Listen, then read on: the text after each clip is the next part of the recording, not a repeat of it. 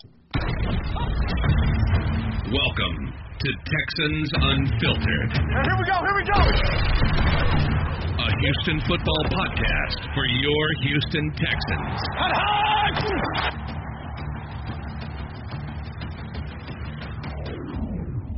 All right, guys, welcome back to another edition of Texans Unfiltered, a Houston football podcast for your Houston Texans. I am young Ari Gold, and I am actually joined by my friend and co-host, John Wayne, the Garnet Texan, this week.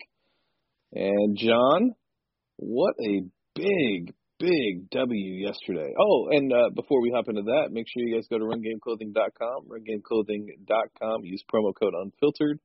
Run Game Clothing is where you find all your Houston sports apparel and swag. RunGameClothing.com is a proud sponsor of Texans Unfiltered. Use promo code Unfiltered at checkout for 15% of your order. All right, back to what a game yesterday, John. No, that game was kind of important. Sorry about last week. As much as I'd like to say I just was too embarrassed by the team to actually get on the podcast, it was more family obligations. You know, it kind of having a toddler can be the best thing in your life. It can also be one of the hardest things in your life sometimes. And last week was one of the harder times. But it's all right. And, you know, nobody wanted to really talk about the Broncos. Nobody really wanted to listen to that. We're just going to forget that game ever even happened. Yeah, I'm surprised I was able to talk for an hour and 10 minutes about it by myself. Yeah, I have no idea how you did that. I have no idea how I did that either. But, yeah, there's all right, so the game yesterday, it was a great game. The team showed up in pretty much all phases. And, yeah, I mean, I really didn't expect for Will Fuller to have a huge game. But when you talk about the impact of Will Fuller and what he brings to the offense and what opposing defenses have to game plan for, it's really, really interesting when you just take into consideration, like, our offense literally is completely different when Will Fuller is on the field. Yeah, and it's not just what he does for the passing offense, it's also what he does for the run game. He just pulls more bodies out of the middle of the field, which allows, you know, everybody to kind of get going. I mean, I think with Will, you know, yesterday 5 catches, 61 yards. It's not like one of those game-breaking days, but it's a day where, you know, the clutch catches, they came when they were needed, when we needed them most. Another weapon that Deshaun trusts, which he tends to go through his progressions and actually see the field a little bit better when Will Fuller's on the field, but you know, a big game yesterday, just exactly what this team needed. I had no doubts in my mind that this would be a game that we show up for. It's really funny, and we'll get into it a little bit later in the podcast, but it's strange how the narrative around Bill O'Brien has changed in the sense of, in previous years, we'll beat the really bad teams and we'll beat them, you know, very solidly. And then we'll lose to the really good teams. And then it's like this year we lose to the bad teams, but then we really put it down on the good teams. You know, and I'll take that. I'll take that over the previous things that were happening in the seasons. Yeah, it was a stat that I had for last week's podcast. And then of course life happened, so I don't remember it exactly, but essentially, there's this narrative around Bill O'Brien that he would lose to teams that we were even favored to beat, which was completely untrue. I think at one point where Texans were considered outright winners, which is more than 3 points, he was 6-0 in his tenure. And in the NFL, granted, there's not many games because there's so much parity where you ever consider yourself an outright favorite. And it's also kind of something that you have to take a step back and look at the talent level we've had on the Texans to only be outright favorites in 6 games. So at this point, we're 6-1 under Bill O'Brien. So in the past, he's always beat the teams that he should have. And then he was always good at beating teams in the AFC South. So those are the 2 reasons why we have had mediocre records, and then teams that we were not favored against, we very rarely ever pulled the upset. Now this year, all of a sudden, other than the Ravens, we've got two pretty big upsets, and even the Titans I believe they were a push. I believe they were favored by 3 because they had the home field advantage. But for the most part, this year has been a little bit different. Yeah, and it's funny because a lot of people are like, "Oh, Bill O'Brien hasn't turned a corner. He hasn't done things. It's the same old thing, same old thing, same old thing." And it's almost as if those fans or people are just a little too lazy to actually dig in and kind of see the differences that have been made this year. First year with him having full control over the offense or over the roster and getting the players he wants on his team around the scheme that he sees will lead to the success that he has in mind. Beating the Patriots, the Chiefs, the Colts on 4 days rest, the Titans yesterday, competing with the Chiefs in opening game on Monday night. Those are all things that coming into the season, I don't think anybody really expected. I know nobody expected us to beat the Patriots, and I know some people felt that we could compete with the Chiefs, but we didn't just compete with the Chiefs. We really beat the Chiefs, and then that Saints game, what an opening game that was for the season. And that really said a lot about this team and this offense, especially how quick they can score when everybody is healthy. And yesterday, it wasn't a clean game from Deshaun at all. He'll tell you that. 2 extremely bad decisions. That Duke Johnson throw is not acceptable at all. That should have never been thrown in the first place. It was all the way across the field. There's just too much time for that safety to be able to make up the space needed to be able to pick that off. The deflection. I mean, he was throwing it into triple coverage. The chances of that turning into anything were slim, anyways. Just a bad decision. But outside of that, I mean, he had a good game. He was very solid. The offense as a whole looked good. Carlos Hyde was a beast, and it really just kind of took it to the Titans. This team shows up when they need to show up. And to me, I think heading into the playoffs, because it's pretty much a guarantee that we're going to make the playoffs. I was messing with the playoff machine today, and I couldn't find a scenario that was feasible that made it to where we weren't making the playoffs. So this team's going to make the playoffs. And I'd rather have a team that has some screw-ups against the Broncos and Panthers, but against the big teams shows up, because that's when you need to show up, is in the playoffs. And whether it's the Bills, the Titans, the Steelers, the Chiefs, I feel confident going into Wild Card Weekend that we can win a game. And I know we're 2 weeks away, so we don't want to get too much into playoff talk, but I'd feel comfortable going into New England thinking that we could beat the Patriots. Only team that scares me is Baltimore, and I'm pretty sure they scare absolutely everybody in the AFC. And it's just because of the nightmare. You threw me off for a second there, but yeah, it's just from a game we played them in. Well, just the nightmares of, from a scheme perspective, how to be able to slow that offense down. It's difficult. Not a lot of teams are doing it. I know the Buffalo Bills played a tight game, but outside of that, I mean, if we get them in prime time. If it's the primetime game, that is the only time that I don't even want to say confident about, but the only time that I'd actually have hope in us beating Baltimore. We've got to figure out a way to somehow make it line up that we get to play them in primetime. Everybody else, I think that we have as good as a chance against anybody else, but with the Ravens, Deshaun would have to be at the top of his game. And we all know that he's only at the top of his game, apparently, in primetime football. Yeah. All right. So, I mean, the game itself, it was a great game. Obviously, there were some issues. Let's hop straight into the offense. So, Deshaun Watson, 19 of 27 for 243 yards, 2 TDs, 2 interceptions, 32 yards rushing. Like I said, not the cleanest game for Deshaun. And I'm sure without watching the film, I'm sure there was some left on the field, as there has been with every game he's played. But he looked locked in yesterday. He looked decisive. He looked like he knew where he wanted to go with the ball. It helps when Carlos Hyde is able to run the ball the way he did.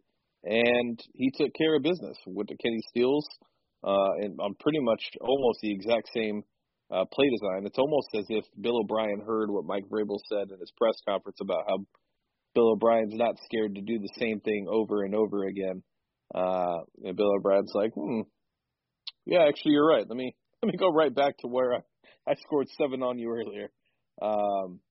So, yeah, I think overall, like with what Deshaun put on film and how he performed yesterday, it's what you want to see in a game after how he performed against Denver. You know, I watched all 22. I posted some clips. He was awful in Denver. I mean, there's really no word for it. He was not good. He was not seeing the field. And this week, you know, he was. I almost wonder if he's just better on the road. You know, I haven't really watched the All-22 with the Denver game. Just initial impressions on that, because I wasn't here for last week's podcast, was I'm actually not as mad at Deshaun at that Denver game. However, this week, I'm a little bit more frustrated with him because of dumb mistakes in the end zone. Because he was locked in from 20 to 20, or even beyond that. But right when we got in the end zone, all of a sudden, and this hasn't been Deshaun in the past. Usually in the past, Deshaun plays better in the red zone than he does between the 20s. And this week, I mean, both of those interceptions were just unexcusable. They were both, like he even said it, dumb plays. And to me, that kind of takes away a lot of the good that he was doing earlier. And honestly, we didn't. What's amazing about this game is we've all said all year that Deshaun has to win our games for us. Actually, Carlos Hyde won the game for us this week. Yeah. And our defense. Well, Hyde, Hop, and our defense to an extent. I mean, stopping Derrick Henry was exactly what this team needed to do to be able to put Ryan Tannehill in you know, to stay in the pocket and force him to throw. Take away that 160-yard pass, and he really didn't have a great game. But at the end of the day, I think with Deshaun, I mean, all the stuff about the Broncos game is accurate, and those are issues that he has to correct.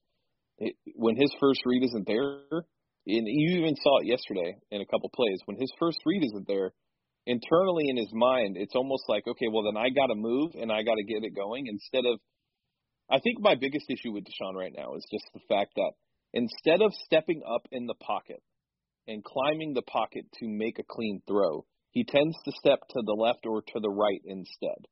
And you can avoid a lot of sacks by just stepping up into the pocket and letting your tackles take care of the rest. He tends to not do that. And that right now is my biggest issue. There haven't been protection issues. He's been fine. He's had time to throw. He's just not seeing the options that are there. And, you know, we talked about it when he was drafted about Clemson running a half-field offense, being able to look at one side at one time and then one side the other. And he has to learn to be able to go through his reads in a very quick manner and anticipate where his wide receivers are going to be and put the ball there. Right. And right now, those are the areas where he's struggling most. And it's okay that he's struggling because it's his third season. It's a little bit, though, and this isn't even on Bill O'Brien, because what Bill O'Brien has done for the first 2 years with Deshaun Watson is he's done a great job of stacking his reads. So essentially very similar to in Clemson where he's only going to look left or he's only going to look right. And you can kind of see when those aren't there because you just watch Deshaun's head. When you start to see a quarterback looking back and forth from left to right and he's not doing it in a controlled manner, that means he's not seeing the field as he expected it to be there. And, again, you're right, half the field. You'd have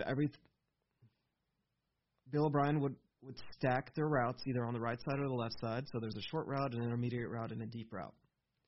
And Deshaun would usually look for whatever route that Hopkins ran first. And now that the playbook's getting a little bit more complicated where he's actually asking them to read more of the field, there are still times where Deshaun you wonder what he's doing. And a lot of the time, he has easier plays that he misses, and then he scrambles around and makes a phenomenal play where he could have saved everybody, including himself, a lot of heartache by just hitting his reads like he should. Yeah. I'm starting to wonder how much of an impact Kiki not being on the field is also impacting him. Because Kiki was kind of his security blanket, his underneath route. He was there when he needed him, and a lot of times Kiki was open. You know, we talked about it a little bit as far as Wes Welker leaving and his impact on Kiki's development. Nobody's going to be able to tell me anything. I don't think it has anything to do with Kenny Stills being here. Wes Welker leaving has impacted Kiki, and in turn has, I think, impacted Deshaun Watson, because we're taking away somebody who is quick, elusive, and can run all the underneath routes that you need when you need a dump off. And anyways, we'll have a whole off season to talk about how Deshaun needs to get better and what he needs to do. Right now, we need to focus on how we handled a division rival on the road in Nashville, and it really shouldn't have been as close as it was. I mean, it really shouldn't have been. No, you get those 2 plays back in the end zone, and it's a huge swing. There was a point there where our defense was really stepping up and shutting them down, and right when we went up 14-0, guys, it's my fault that they came back, because I sat there and thought for a second, it's like, oh, this is about to turn into a rout. The Titans just looked completely overmatched by us. And then they came back out in the second half and grinded themselves back into the game. But it shouldn't have been – we should have had a 3, maybe 4-score lead at one point, and just, mistakes happen. And it's not even like the defense did anything outstanding. On the Duke Johnson play, Deshaun went with his initial read. He thought that the linebacker was going to cover Duke, and if that was the case, then that was absolutely the throw to make. But the safety bailed out and dropped into zone to cover Duke. And first off, there's credit on Kenny Vaccaro. He made an absolute great play to get there and make that interception. Just because you design the defense like that for him to drop back, he still had to get back there. And Deshaun was a little slow getting the ball out to get it to Duke. I would argue that if he got it out just a little bit quicker or a little bit sooner, then that was still the right decision to make to throw it to Duke. He just waited until Duke settled into the end zone to throw it to him. And then the one into traffic, to me, that I can't defend it. There's no defending in that. I don't know what Deshaun saw, because there was just a mess of people there. And he had open people on the outside. I don't know. I just lack of understanding on that one. Yeah, and I think on the Duke one, if I remember correctly, I haven't rewatched the game yet. I'll do it tomorrow, but I don't believe that he planted when he threw. I feel like he was kind of throwing while falling, not necessarily falling, but just moving to the side, and wasn't able to that bell and throw at the same time thing. Yeah. And not being able to put everything he had into it. Had that happened, maybe he might have been able to zip it in. But either way, those aren't your typical mistakes from Deshaun. And so that's really, I'm not too concerned about the 2 plays yesterday, just because those are really the first, maybe the first 2 this season where you're like, that was it. That was just, those were both terrible decisions. Here's why they frustrate me. They weren't terrible decisions. At the time he threw them, they were. They were lazy. They were. I don't know. That was a terrible decision in the end zone. You really can't. Yeah, they were. That was a terrible decision. Yeah, the jump ball, jump pass, whatever, that was horrible. But they were terrible decisions. But my point with them being lazy decisions was they're overconfident. Like, I'm just going to make this work type deal. And we've kind of talked about Deshaun a little bit. He's got to manage his confidence level. You've got to be confident to be a quarterback. You've got to have an extreme amount of confidence to be a quarterback in the NFL. But Deshaun, sometimes it's not almost like big-headed, but it's almost where he thinks that he's invincible at times. And he does better when he's confident but remembers that he's human. He's that if he does the right things, good things are going to happen. When he flips it and starts to think that good things happen because of him, that's where we kind of get in trouble, where he's got to remember that if he does the right things, then the good things happen with him. Yeah, fair. All right, let's get to the run game, because that was really the shining spot of the game. Carlos Hyde, 26 carries for 104 yards and 1 TD. Carlos was seeing the field well. The offensive line was blocking for him extremely well. First time he's rushed for over 1,000 yards in his career. Had you told me that Carlos Hyde, before he got traded to us, would have a 1,000-yard season at some point in the NFL, I would have told you that you're lying. But, I mean, it's nice. We talked about it when Lamar Miller went down and when we started to see what we were getting with Carlos and Duke. There was no way entering the season that I would have thought these two would be able to do what they've done so far. We talked about it coming off of the New England game, how that was a Duke game, not a Carlos game. And then, we enter this game and it's a Carlos game, not a Duke game. And it just shows you that this team is able to beat you in so many different ways. And unfortunately, it comes back to the consistency aspect of this team. We still truly don't know what we're going to get. But I confidently believe that this team is starting right now. And I don't see him stopping. I see us finishing off the season. You guys can kiss the 1-2, 1-2, 1-2, win, lose, or lose, win, lose, win out the door. I think the team's starting to figure it out. I think they're starting to gel at the right time. The Bucs are going to be a good test, just from a passing perspective, because Jameis is just throwing the ball all over the field. But luckily for us, his two top wide receivers are out. But, just back to the run game, the fact that Lamar Miller went down and we're able to do the things that we're doing on the field right now in the run game is just, it really speaks highly to, one, the game plan and the scheme, and two, the ability of the two running backs that we added.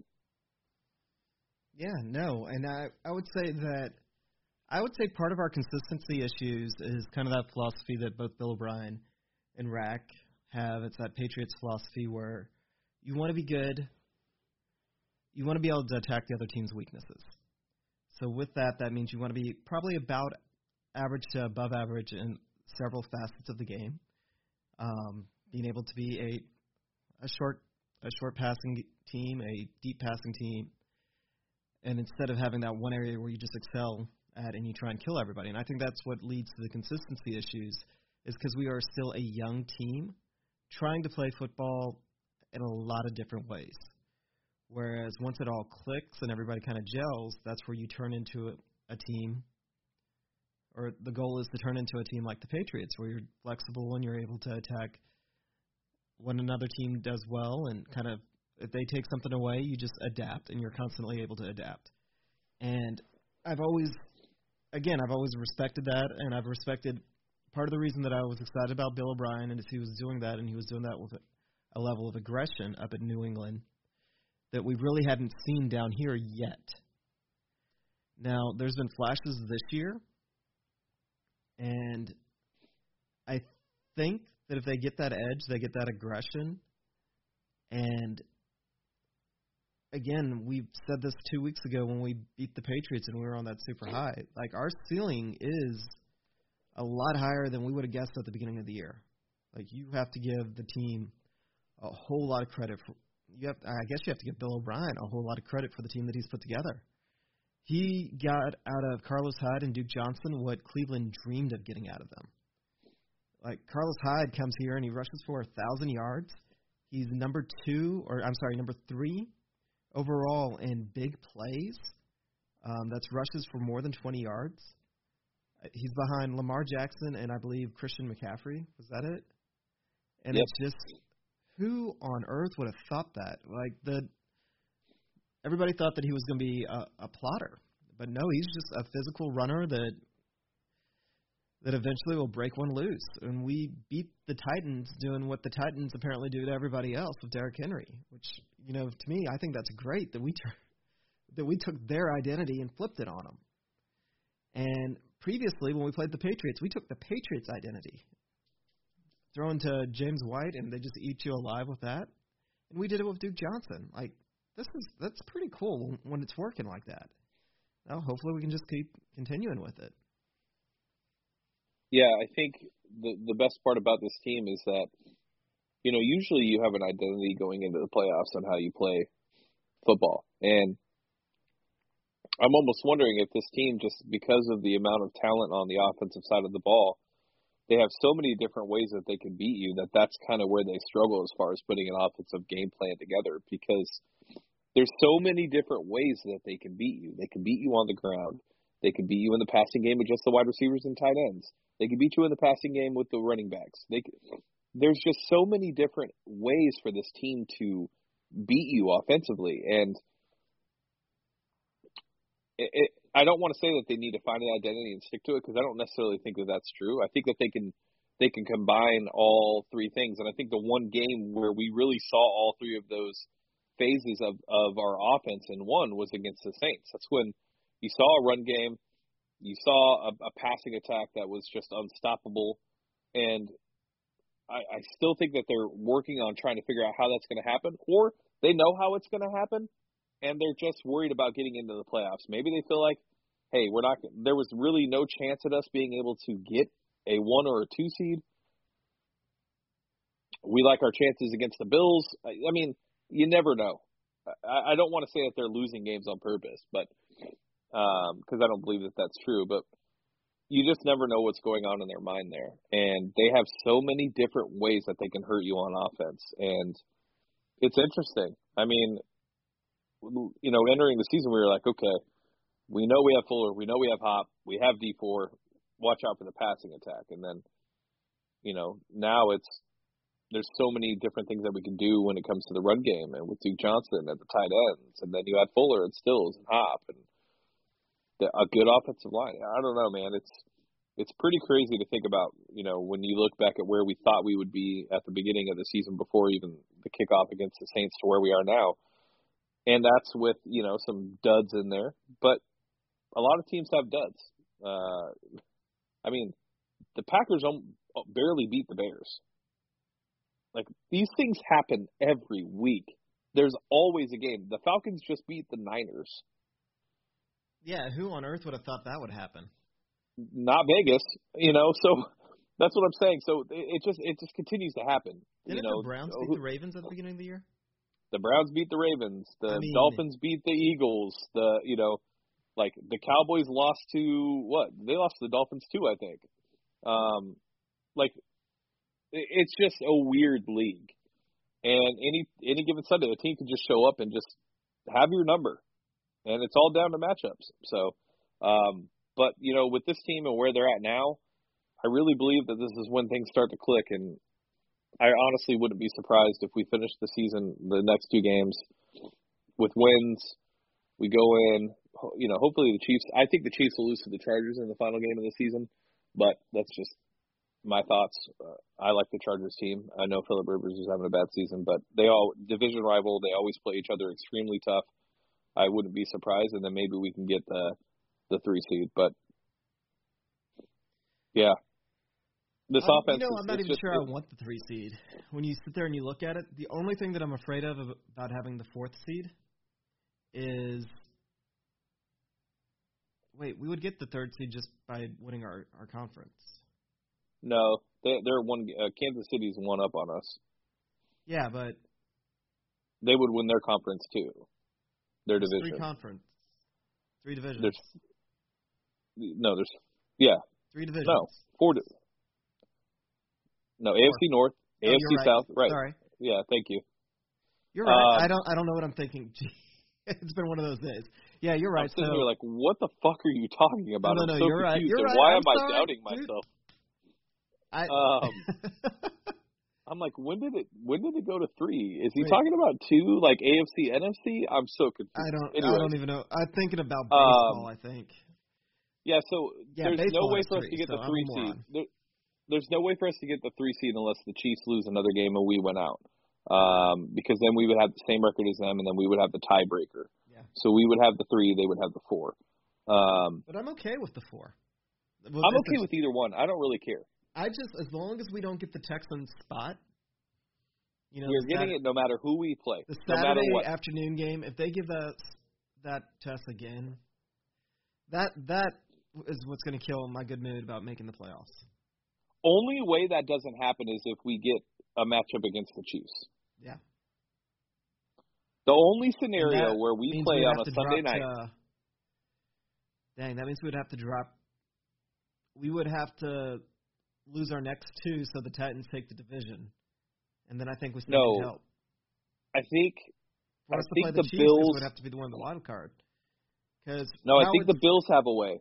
I think the Bills have a way because they right now I think are 10-3 or 10-4. The Chiefs are 9-5, right? Or 9-4, 10-4. They might have the same. I don't know. There's so much that goes into it. I messed with it way too much. I don't know if we can get the Chiefs, but that's the only way we play on a Sunday night and we don't play a Saturday game is if we get the Chiefs. If we play the Steelers, if we play the Titans, Saturday night game, we're good.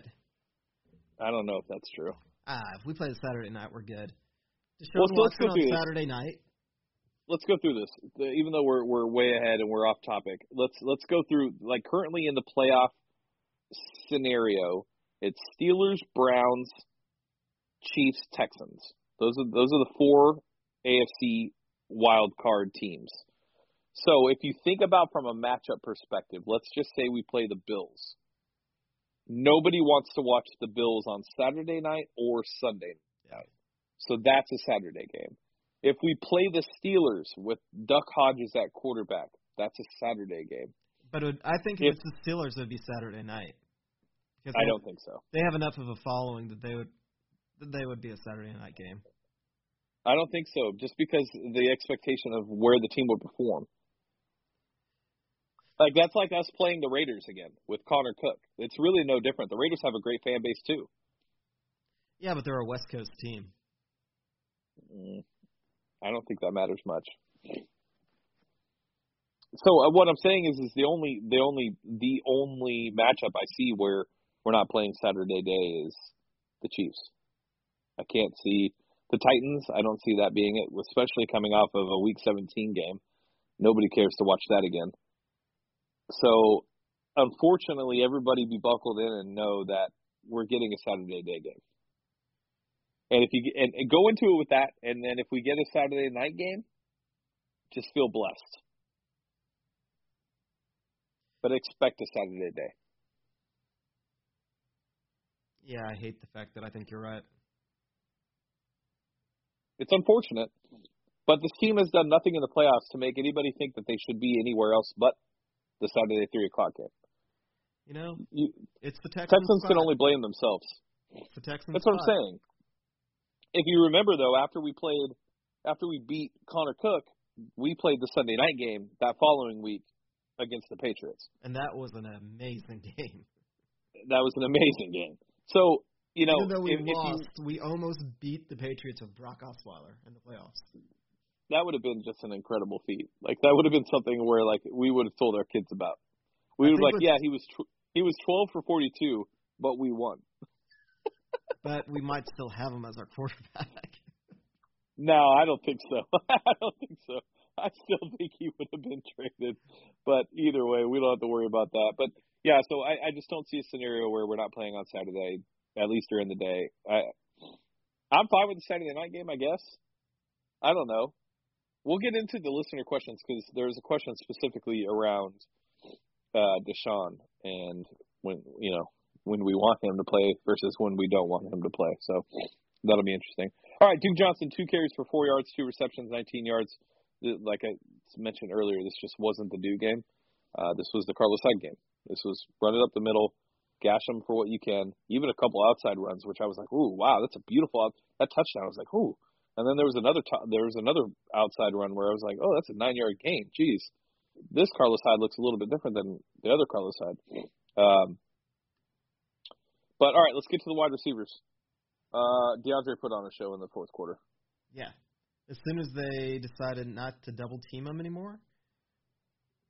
Seriously, some of these coordinators out there, I just wonder what goes through their head.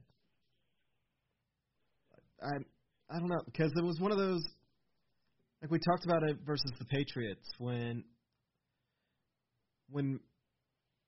Martin's out there on the edge, it's like, why don't you just run the ball at him? Instead, they would continue to pass. And with the Titans, it's one of those, it's like, hey, let's double team Hopkins for 3 quarters, and he doesn't really do much. Okay, we can swing the guy over and let's try and stop the run. And now Hopkins is going to gash you for 2 30-plus yard plays. So, again, these guys know more about football than I'll ever know.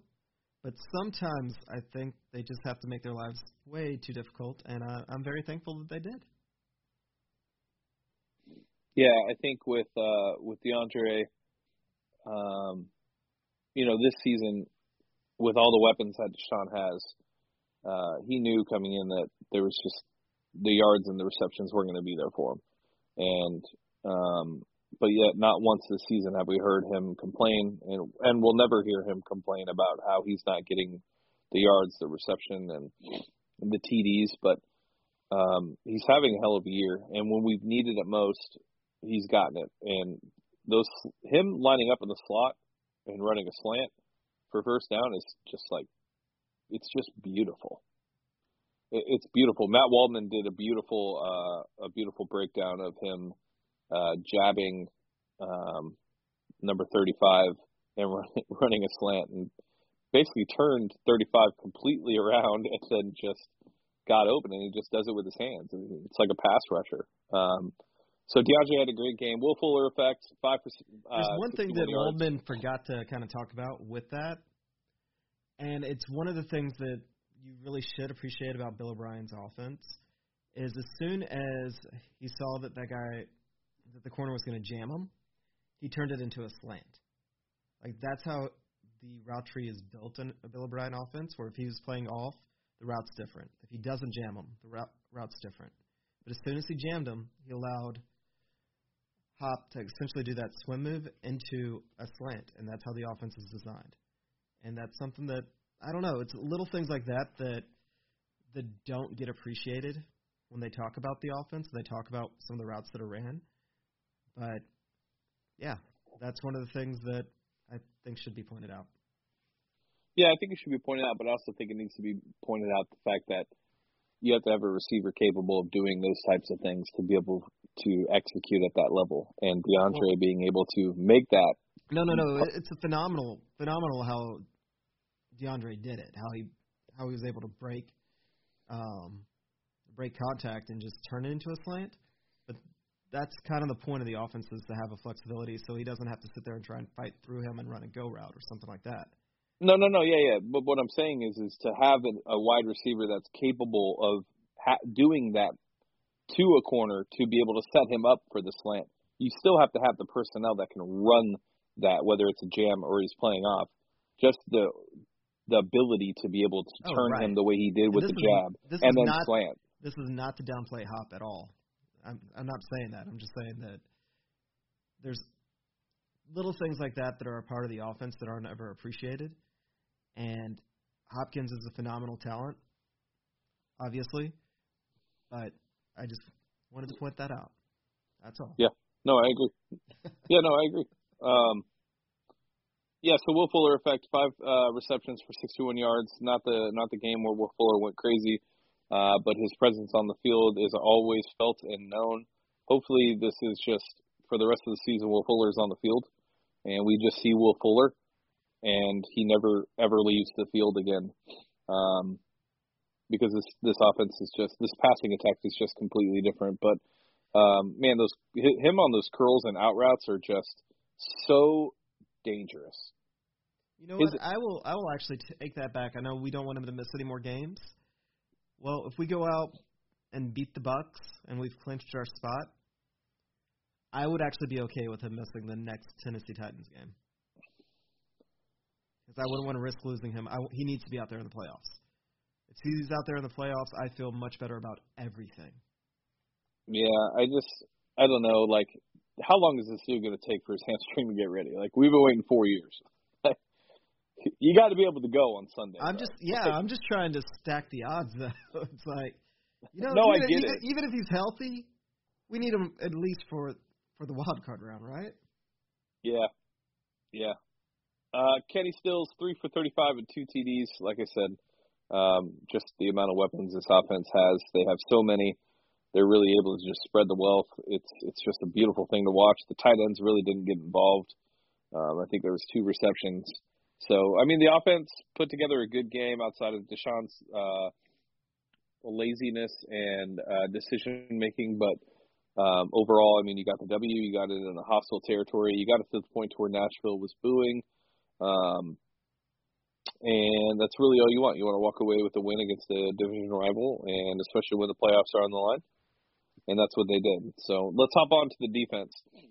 John, I want to ask you a question. Sorry, I'm coming down with a cold. Is Zach Cunningham having a all-pro year? Zach Cunningham may be the most underrated defender in the AFC South. Maybe in the entire league. Yeah, I agree. I think Zach is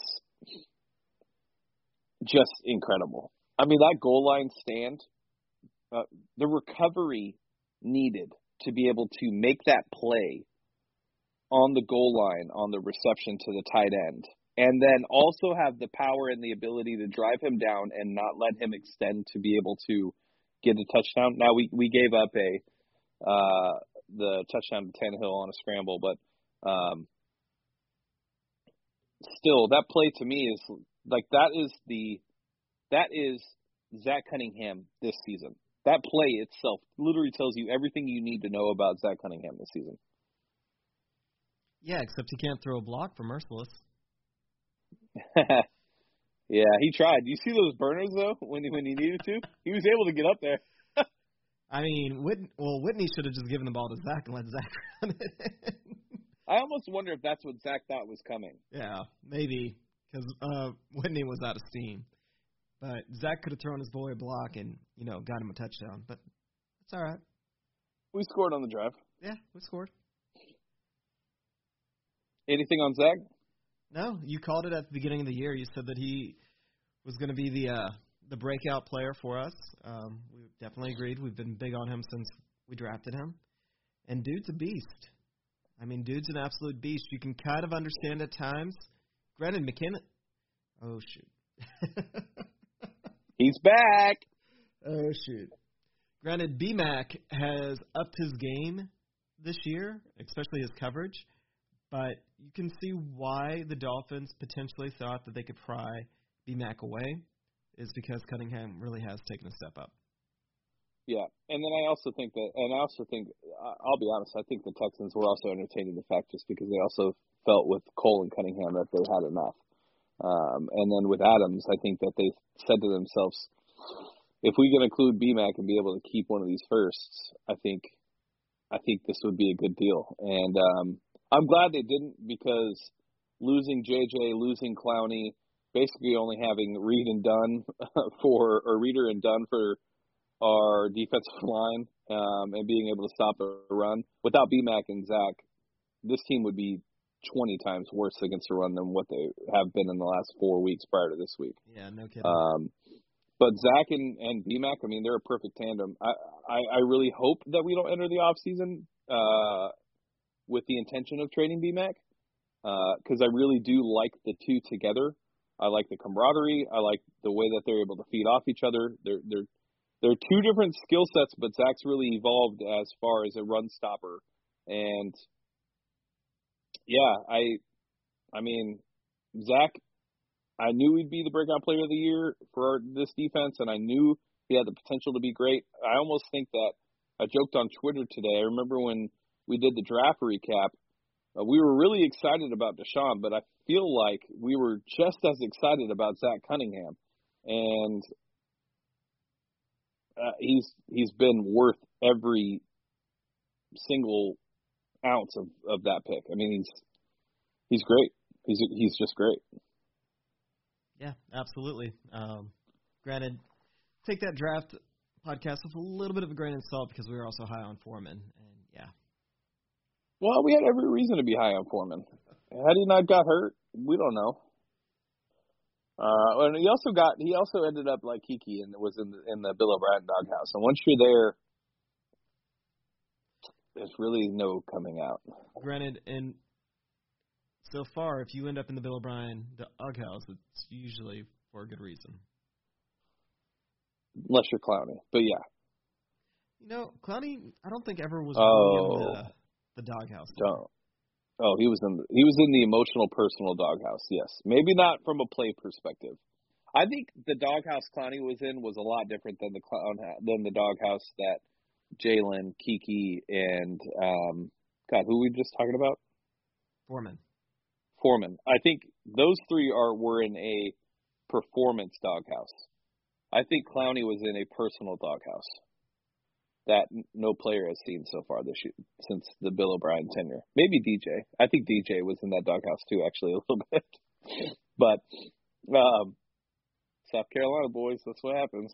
All right, so yeah, Zach Cunningham, All-Pro year. Top 5 in tackles.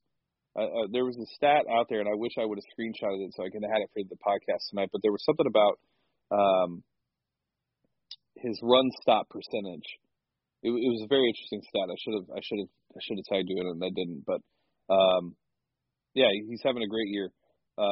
Stopping Derrick Henry, I honestly knew that would be the game plan, right? Because that's the game plan when you play the Titans, is to stop the massive linebacker that plays running back. And but the ability to do it was always a concern. And 86 yards, great. And here's the stats that really matter about stopping Derrick Henry. Derrick Henry had 15 carries for 45 yards on 1st and 10. Wow. Wow. I didn't realize. Wow. 15 carries for 45 yards on 1st and 10. His long carries were 11 and 6 yards on first down. So the other 13 1st and 10s, Henry had 28 yards on 13 carries.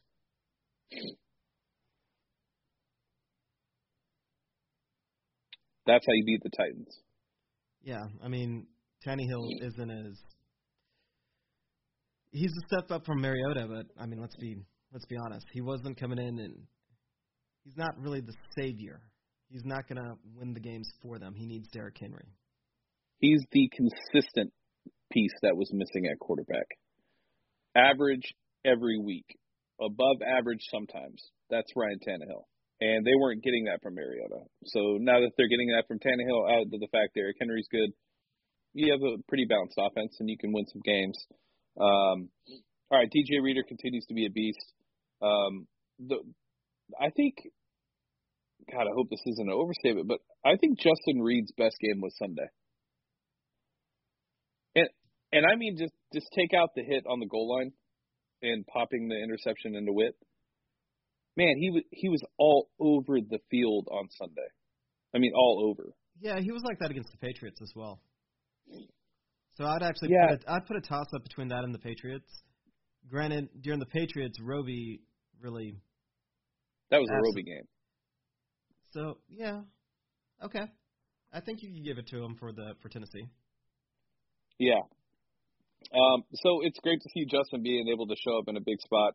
The Whitney interception, I think, was the key to the game.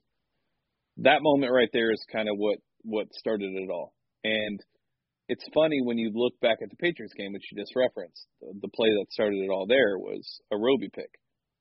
When this team gets turnovers, things start to click on both sides of the ball. So yeah, but the Whitney interception was great. Trying to think of what else on defense. I think the corners showed up.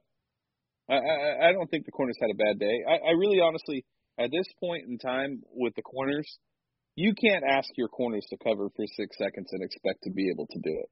No, this game made me really, really, really, really miss JJ. There was times there where the corners definitely had them all locked down.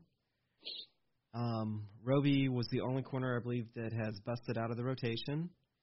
However, just having one player on the field pretty consistently seemed to make a big, big difference. Lonnie Johnson wasn't in the rotation at all. However, he had one of the biggest plays on special teams. A big play. Yeah.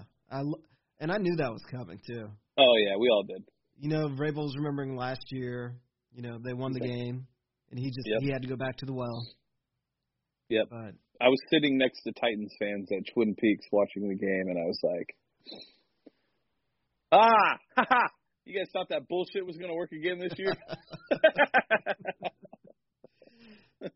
Yeah, they fixed that issue where last year they were belling on the Gunners. Right, and it also helps like when Lonnie Johnson is 6'3" and has like a 63-inch reach on his arms. I mean, like he has got like two anacondas on his arms. Extremely long, extremely physical. His recovery to be able to go up and be able to make that play, but then the ability to be able to knock it down and not make the catch for the interception. It's huge. Yeah, that he kept his wits about him and did that. And you just gotta give him all the credit in the world. He looked like a big brother out there playing with his little brothers. He's just gonna go up there, grab the ball, throw it down. Like, you ain't getting that by me. Yeah, no, that was a big play. That was a big play, and good job for the special teams to be ready to make that play and saw it coming. You know, I know there hasn't been a lot of talk about the special teams this year as far as I think a lot of people when it comes to special teams just think of returns on punts and kickoffs. But there's really been, outside of the Denver game, the special teams has been extremely solid this year. Not a lot of big returns. You know, Colin Gillespie has been a special team standout. Lonnie Johnson on that play, just the special teams has been good for us this year. And it's nice to see because prior to last year, I don't know if we've ever been able to say we've had a good special teams year. Yeah. No, Brad Seeley's been worth every penny we've paid him. So, and then I also think Rack deserves some credit for this game too. I mean, you know, I don't think people realize how hard it is to be able to build a game plan without any pass rush. I mean, we really truly have zero pass rush. None. Like, yes, Jacob Martin on third down once a game has been really good, but really outside of that, from a pass rushing perspective, this team is not good. They are not good. They cannot get pressure on the quarterback with just a four-man rush. And come the playoffs, hopefully JJ does come back because that's got to change if you're going to win a game in the playoffs. Yeah, you bring JJ to this team right now, and his ability to generate a pass rush, and all of a sudden our defense leaps and bounds better. And with what Rack has to do right now is he had to kind of take a guess before the game. Are they going to be – does he want to blitz more to try and disrupt the pass but get burnt on the run, or have them stay back, have no pass rush whatsoever without the blitz, but be able to control the run? And he guessed correctly. Granted, I think we all could have guessed correctly that the Titans' game plan goes through Derrick Henry, but it was also having enough faith in our corners to be able to hang with those receivers and just not give them any easy passes to take, other than 3 out routes in a row to A.J. Brown. Yeah, I was really upset we didn't claim Terrell Suggs. I really thought shocked by that. He must really have meant that comment out there that he was saying that unless it was the Ravens, he would just retire if anybody else picked him up. But it doesn't matter. Some truth to that. It doesn't matter if that's true or not. Either way, your road to the Super Bowl is through the Ravens, most likely. So even if that's the case, if you sign him just to keep him away, if he does not suit up, it's a win-win either way. And this team has the cap space to spend $635K on a position of need and hope that he would play. Especially with, and this was kind of where my mind was, if JJ does come back, and you can add Terrell, and you have Witt, now you're looking at least an above-average pass rush. And in the playoffs, add that with the secondary, and you really have everything you need on defense with B-Mac and Zach, the secondary, and then our safeties are playing well. You know, I don't know. I was very disappointed that we didn't claim him. I knew we weren't going to claim Janoris Jenkins, and honestly, I wasn't too worried about it. I know a lot of people saw a big-name quarterback on the market, so they thought, oh, this would have been a good move. This secondary is crowded right now, and there's some decisions to be made next year. On top of that, he got cut for basically doubling down on a tweet about something about retarded. And anybody that knows Bill O'Brien and what he's dealt with his son, now his son doesn't have Down syndrome, but at the same time, there is absolutely no way Bill O'Brien was going to sign a player like that to put on his team. Yeah, it just wasn't going to happen. That was easy money. Easy money. Speaking of easy money, I should make $500 at some point. Just not sure when on this bet I made with some guy on Twitter. Did you see that? Yeah, I saw it. Yeah. All right. I think that's really it about the game. Let's get to our listeners' favorite part of. Oh no, let's get into this real quick. Press conference and social media topics. Bill O'Brien said today that what he will say is JJ is working extremely hard on doing everything he can, and that because of who he is and his work ethic and the people he has around him, JJ's in a good spot, basically. AKA, if JJ needs to come back for the playoffs, they're pretty confident he'll be able to. Yeah. That would just – it's too good of a story for JJ to pass up. It just feels like such a JJ move. Oh, it's a JJ moment. If there's ever been a JJ moment, this is a JJ moment. So, yeah, we'll see. We're 2 weeks away.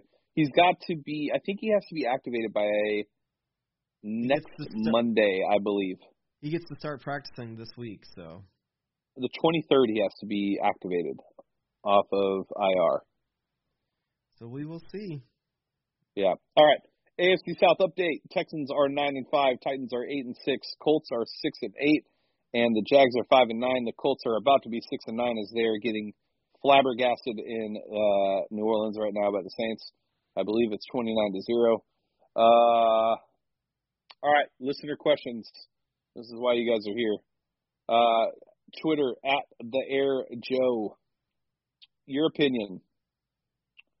With Omenihu, Martin, and Watt on the roster next year, several guys to lock up, Reader, Fuller, Roby, Tunsil, and Watson coming up next, a potential stellar secondary with Conley, VH3, Lonnie, and Roby, do you see us going after a premium pass rusher like Ngakoue?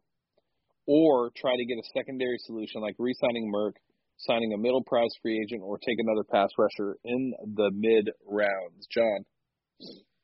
Well, seeing as how we tend to copy the Patriots thinking on just about everything, we're not going to spend big on a free agent pass rusher. I don't see that happening. I would be less surprised by it because with Bill and Brian in charge, they have been a lot more aggressive going out and getting what they need. But breaking the bank to bring in a pass rusher, I don't see it. Well, and on top of that, when you look at the moves that Bill O'Brien made, they're all pretty much like really solid budget moves. There's not a lot of money in any of the moves he made outside of Tunsil, and that was something that he was going to have to do anyways. I also wouldn't lock down Roby as being back next year if I had to guess right now.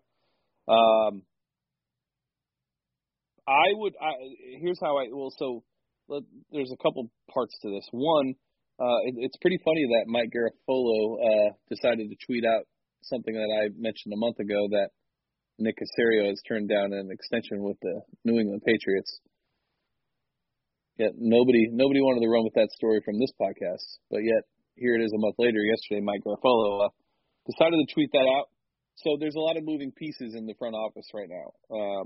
Nick Caserio is still the target of the Texans. It may not be for just a GM role. There's other potential things that could be happening. A lot of moving pieces in the front office all around, whether it be well, I don't want to get into that yet. We have a whole offseason, but lots of moving pieces. So Caserio could easily be running the show, and the philosophy could easily change again. I will say this, though. I think there are two names that I would watch in free agency that I think would be ideal fits for this team. One is Calais Campbell, who is going to get cut by the Jacksonville Jaguars. He's 36 years old. He's still got a lot in the tank, and he would be a perfect fit for this defense. The second is, and I don't know if the Titans will do this, but I hope that he does, or that they do, John Robinson. I hope they don't resign Jurrell Casey.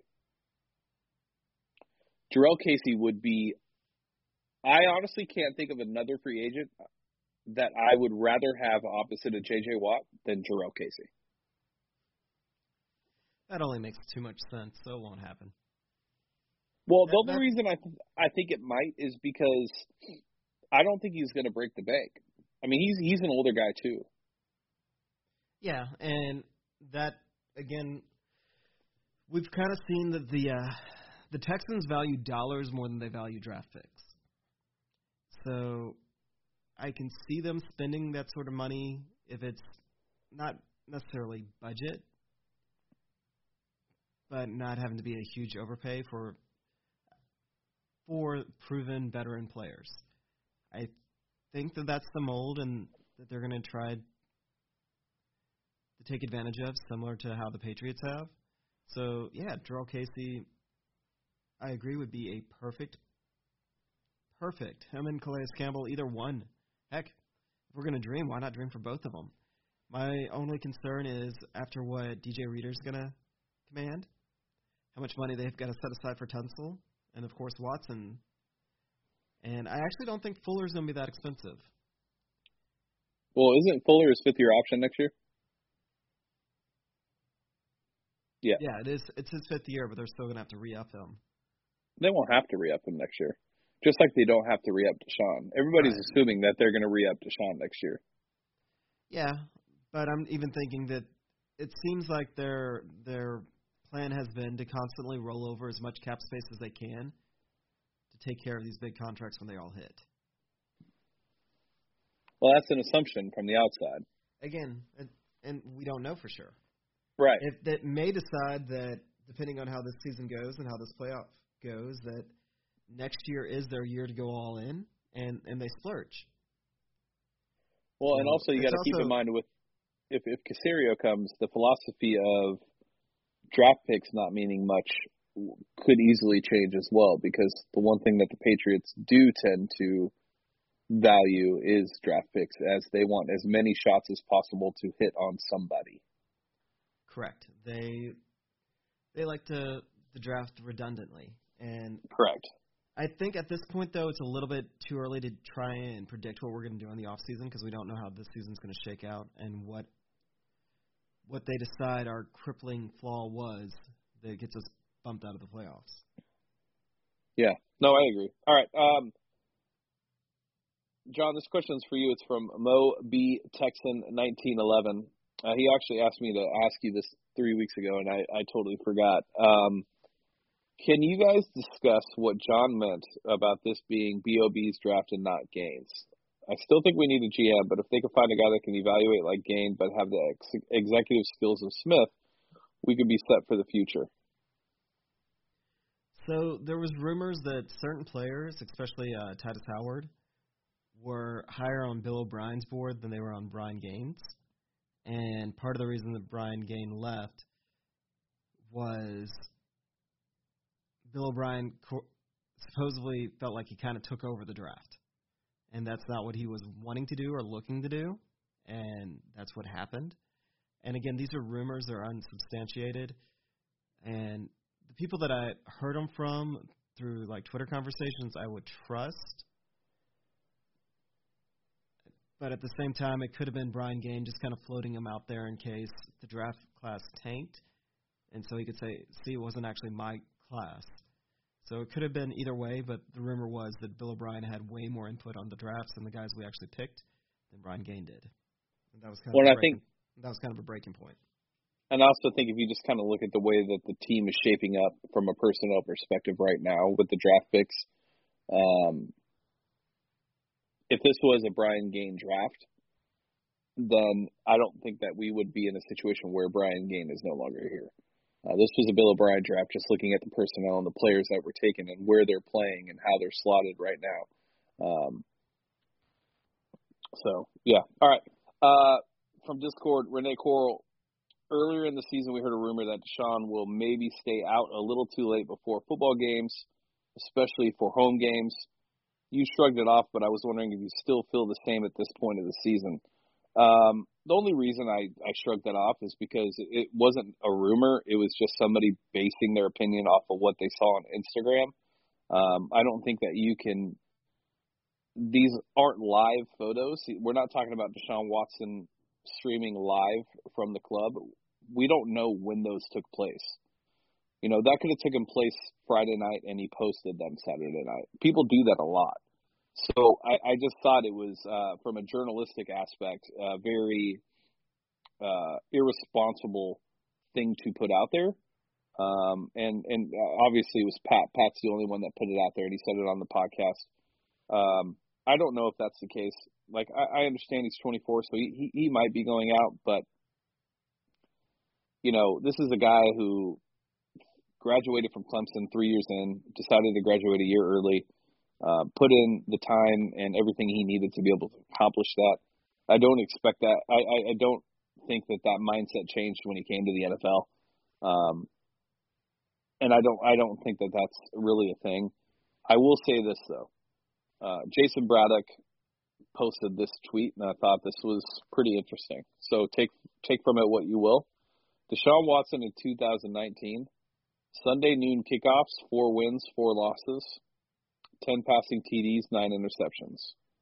All other games, 5 wins, 1 loss, 16 passing TDs, 2 interceptions.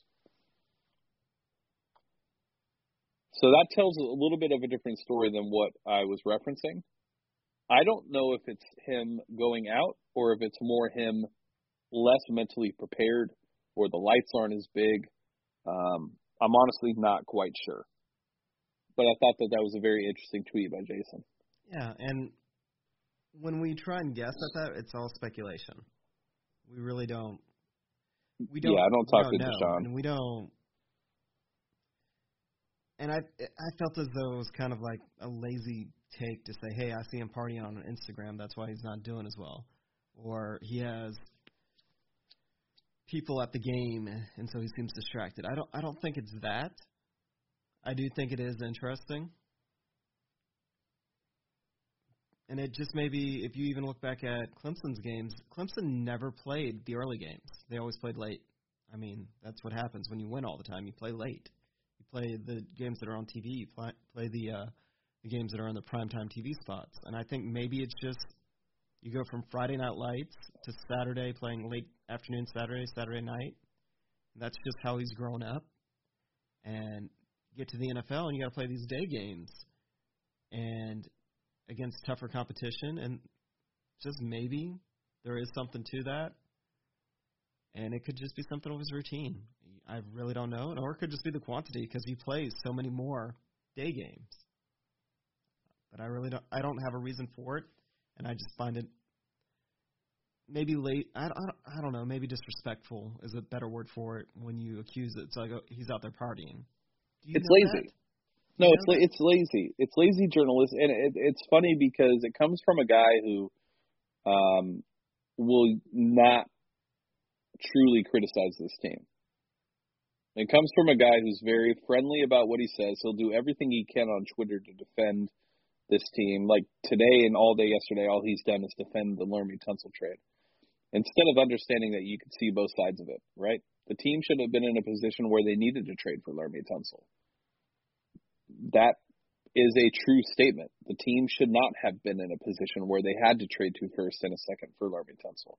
But you can also make the argument that they were in the position and they did what they needed to do to take care of it and add a left tackle to this team to protect their biggest investment at the quarterback position.